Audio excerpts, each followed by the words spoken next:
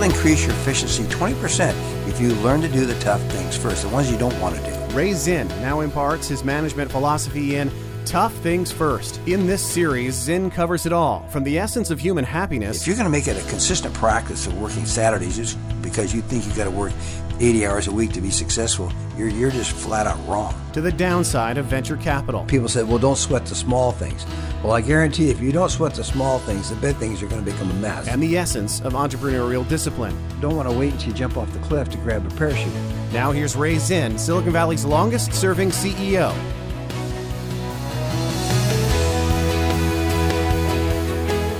Rob Artigo here once again, your host for this edition of the Tough Things First podcast. I'm an entrepreneur in California. Great to be back here again, Ray, for another great podcast. Well, good to be with you again, Rob. I'm grateful that you're able to do these with me. See, Rob used to be a radio announcer, and so he's been able to go in and really hone his skills in this area. Well, I'm glad I can put them to some use, helping you out here in Tough Things First. I'm a big fan of what you do, and I always get a lot from your knowledge and experience. Let's just jump right into it, Ray. Let's talk about proof of concept as it relates to structured experimentation. Finding out what fails and what works, but using those results to learn and grow and optimize to make a product that actually works and is a profitable product. In other words, you've proven it, it's viable. I know on Shark Tank, they often ask you, well, what's your revenues? That's almost the first question out of their mouth is what kind of revenues you have? You know, what's been experienced so far? And that's part of the proof of concept. Some of them say, well, we're pre-introduction, we're just ramping up. That's not proof of concept. Proof of concept is when you've actually gone out and has developed a viable product that has been proven. Proven means that it has been accepted and the bugs have been primarily worked out. That's the best kind. If you're going to be, pre-proof of concept, then of course there's a lot of questions come up. Well, then, what's the market? Who are your competitors? How are they doing? It's more of a longer, explanation than if you get in and have a structured experimentation, which means you've already developed a proof of concept. I mean, you've developed the concept. Now you're going out and you've proven it. So that's that term that you really want to use is proof of concept. It's adapting the experimental model to your project. In other words, asking serious questions.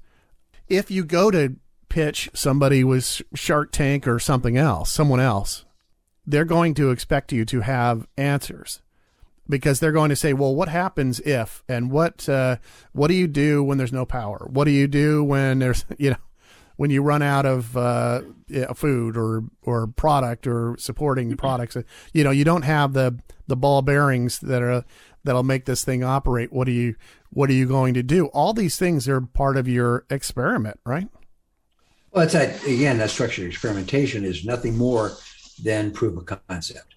So you say, okay, here is the idea, and here's the proof behind the idea to support it. So if you're not there, if you haven't done that, then of course you're gonna, you're probably not gonna get funded. At Micrel, the company that I founded in 1978, we had this thing called a PDP, which is a product definition proposal. In other words, they had to come in with a package that defined the product. Here's the idea. Here's the definition of that product. Here's the market for it. Here's the competition. Here's what it's going to cost to develop it. And here's what the development time period and then the production time period looks like. And so it was a very important document. It was one that all the marketing guys that work for me, they dreaded having to do these PDPs because, you had to sit before the committee as you would, and you had to, just like a Shark Tank, here, help me fund it. The product definition proposal is really the same concept of what we're talking about, this structured experimentation or proof of concept. And so you have to show the viability in this product definition proposal. Our company was, 30 something years old or whatever, 20 something years old when we were, I take that back. We were like 10 years old when we started this PDP process. But that's that proof of concept. In other words, here's my idea. And so here, please fund it. Well, we talked about cryptocurrencies recently on this podcast, and FTX, the big collapse of that company. You can go back further to Theranos, and you can go back for much further to Enron. And if you're working through creating products, let's say you go through the process of this product experiment, and you're asking all these questions to test your product viability and everything else you've already described. What about asking yourself the question, could what I'm testing be unethical? Well, I think that's again goes into that product definition proposal that I'm talking about, because you need to define it in sufficient detail that it shows that this is not something that is a pig in a poke, as they say. This is something that is really viable, ethical, and substantial. Again, a lot of companies do it fly by night. They're just what they call fly by night proposals. I've seen a few of those that have come across my desk. What I call a fly by night proposal, which is, that's the stealth type, which sounds a little bit unethical, as you would, being stealthy, unless you don't want the enemy to see you. Anyway, that's what we call fly by night. I didn't like fly by night proposals because they look too stealthy to me, whereas there's something hidden here that I should know about. And of course, they would never admit they're fly by night. But when our committee would dig into it, then we would say, okay, this looks a little unethical. Like, for example, in my company, Micro, if we were having some patent issues, conflicts where the product looked like it was infringing on a patent, that to me is unethical. And even though the proposal might say, "Oh no, there's no patent infringement," I would say, has a patent search been done? Is there any opportunity for a patent infringement problem? And they'd have to prove it. They'd have to show how we're not infringing or how this is not unethical.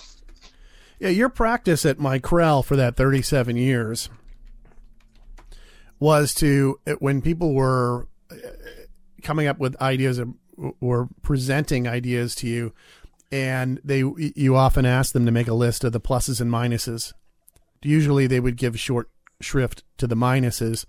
And you said, no, go out and look for more minuses. Certainly right. A potential lawsuit related to infringement on a patent would be a minus. Right. And then how are you going to get around the patent? As you pointed out, there has to be equal number of pluses and minuses on the proposal. They could always come up with all the pluses. Or the pros, as they say, but they couldn't come up with the cons or the minuses. They would struggle. The reason is because they didn't want to find any. And you're not going to find something you're not going to look for. So if they didn't have an equal number of minuses or cons for the proposal, I wouldn't even read it. I mean, the first thing I look for is the pros and cons, or the pluses and minuses. And if I didn't see an equal number of minuses, then I would not even consider the proposal. Would you start out in your process of structured experimentation on something with this kind of list, pluses and minuses? Absolutely. I mean, if they have to know, they knew up front that there was many, that I was looking for more as many pluses or minuses as I did pluses, or pros or cons as I do pros.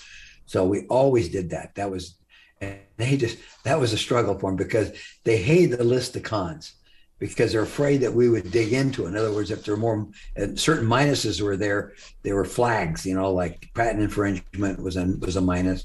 And so then that required more digging. And of course, there's no marketing person that wants their their minuses to show up. In other words, to come out glaring, like patent infringement or some other dishonest or unethical thing. So, but again, I'm serious. I required as many minuses as I did pluses. And if the pluses outweigh the minuses, not in quantity, but in quality, then you went ahead with it. You said, okay, the quality of the pluses have to be stronger than the quality or the non-quality of the minuses. We always look for what are the negatives, because that means in other words, if they have a sufficient number of negatives to offset their positives, then it means they've looked into it more. There's better structured experimentation, as you say. Yeah, and it has to be something that starts at the beginning, or you end up leaving out something. And I do like thinking about the ethical factors in it. If I'm my military experience, one of the things that I would do is I would, okay, well, here's my plan. This is my plan, but here is what I think could happen. Right. Here's what I think could happen. And you go, what do you mean? Well, I'm not trying to tell you don't do this. I think this is the best plan.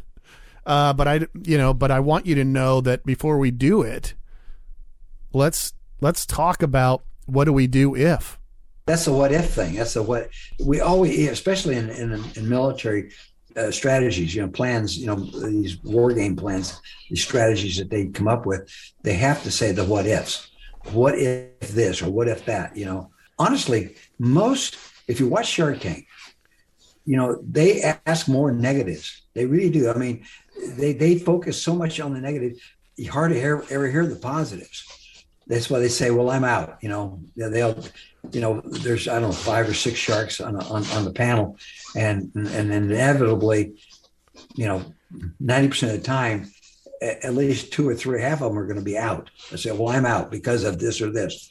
This doesn't fit my strategy. I don't see how I can help, or blah, blah, blah. So they always, they focus more on the negatives than they do the positives. And they like presenters who have thought through the negatives. They really do. That's the one that seems to light them up the most, are the ones where the people have really thought through some of the what ifs. Yeah, the snappy responses. If they propose a question and you don't have to think about the answer, then they like that too, right? Because they know that you've done that critical analysis.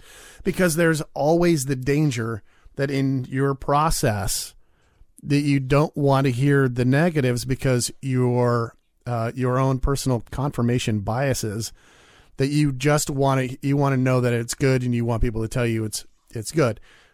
I think that hearing a negative doesn't mean something's not good. What you're going to do is you're going to take a serious consideration of those factors that may have a negative impact on your progress. And so that's where your money's going to come from. I mean, your money's going to come from you convincing people that you've got a handle on all these things, because they're like you said, the Shark Tank. The first thing they do is they go, well, look, here's the problems with this. Do you have a solution for that? Oh, well, you know what? Okay. All right. Well, I'm out for that reason. You turn a negative into a positive. That's what they're looking for. Yeah. Yeah. Because you've learned something from it, or it has made your product stronger. Yeah. You've done, it looks just as something as simple as building a wall. You've got, you're putting up a wall, you've got your 2x4s and you're putting everything together, and somebody says, hey, let's put this support here. And somebody else says, well, you put that support there. That's great. But you've got to add a support over here because this is going to make this area too heavy or something. For example, in the cryptocurrency story, okay, or the TFX or FTX, I'm sorry. What they could do is show how they're regulating themselves. In other words, saying, okay, here's how we are regulating ourselves, and make it sound believable. In other words, turning a negative into a positive, because regulations are considered negatives. Take the negative and you make it a positive by saying, here's how we're going to regulate our company and our business, and as long as it sounds like it's viable, people will invest. Yeah. As long as they know you've considered the negatives. Right. Viability and surviving all those questions are keys to making your proposal to investors stick, I think. So for your listeners, Ray, out there in podcast land who are, probably have a special platform that they are involved with and that they are regularly listening to, whether it's at the TTF website or, some other podcast source. Usually there's you have the ability to rate the podcast. Please do. Mm-hmm. Ray appreciates that. And it's a fast growing podcast across Silicon Valley, and we like to keep it that way. So keep everyone else informed and let them know how much you enjoy this podcast, and that we do occasionally do the video podcasts, which are also quite popular. So please do check us out at toughthingsfirst.com. You can find links to Ray's social media at toughthingsfirst.com, and also more on the book series Zen of Zen and the book Tough Things First. The Zen of Zen series, by the way, with 3 books, the third one just out, is a series of books on entrepreneurship, leadership, management, and also discipline, determination, and, really about life. The Zen of Zen books. Thanks, Ray. Thank you, Rob. Good to be with you. Sure. You've been listening to Tough Things First, candid talk with Silicon Valley's longest-serving CEO, Ray Zinn. Drop by the contact page at toughthingsfirst.com for more about the book, more podcasts, and links to Ray's Twitter, Facebook, and LinkedIn pages to keep up with Ray Zinn's wisdom daily.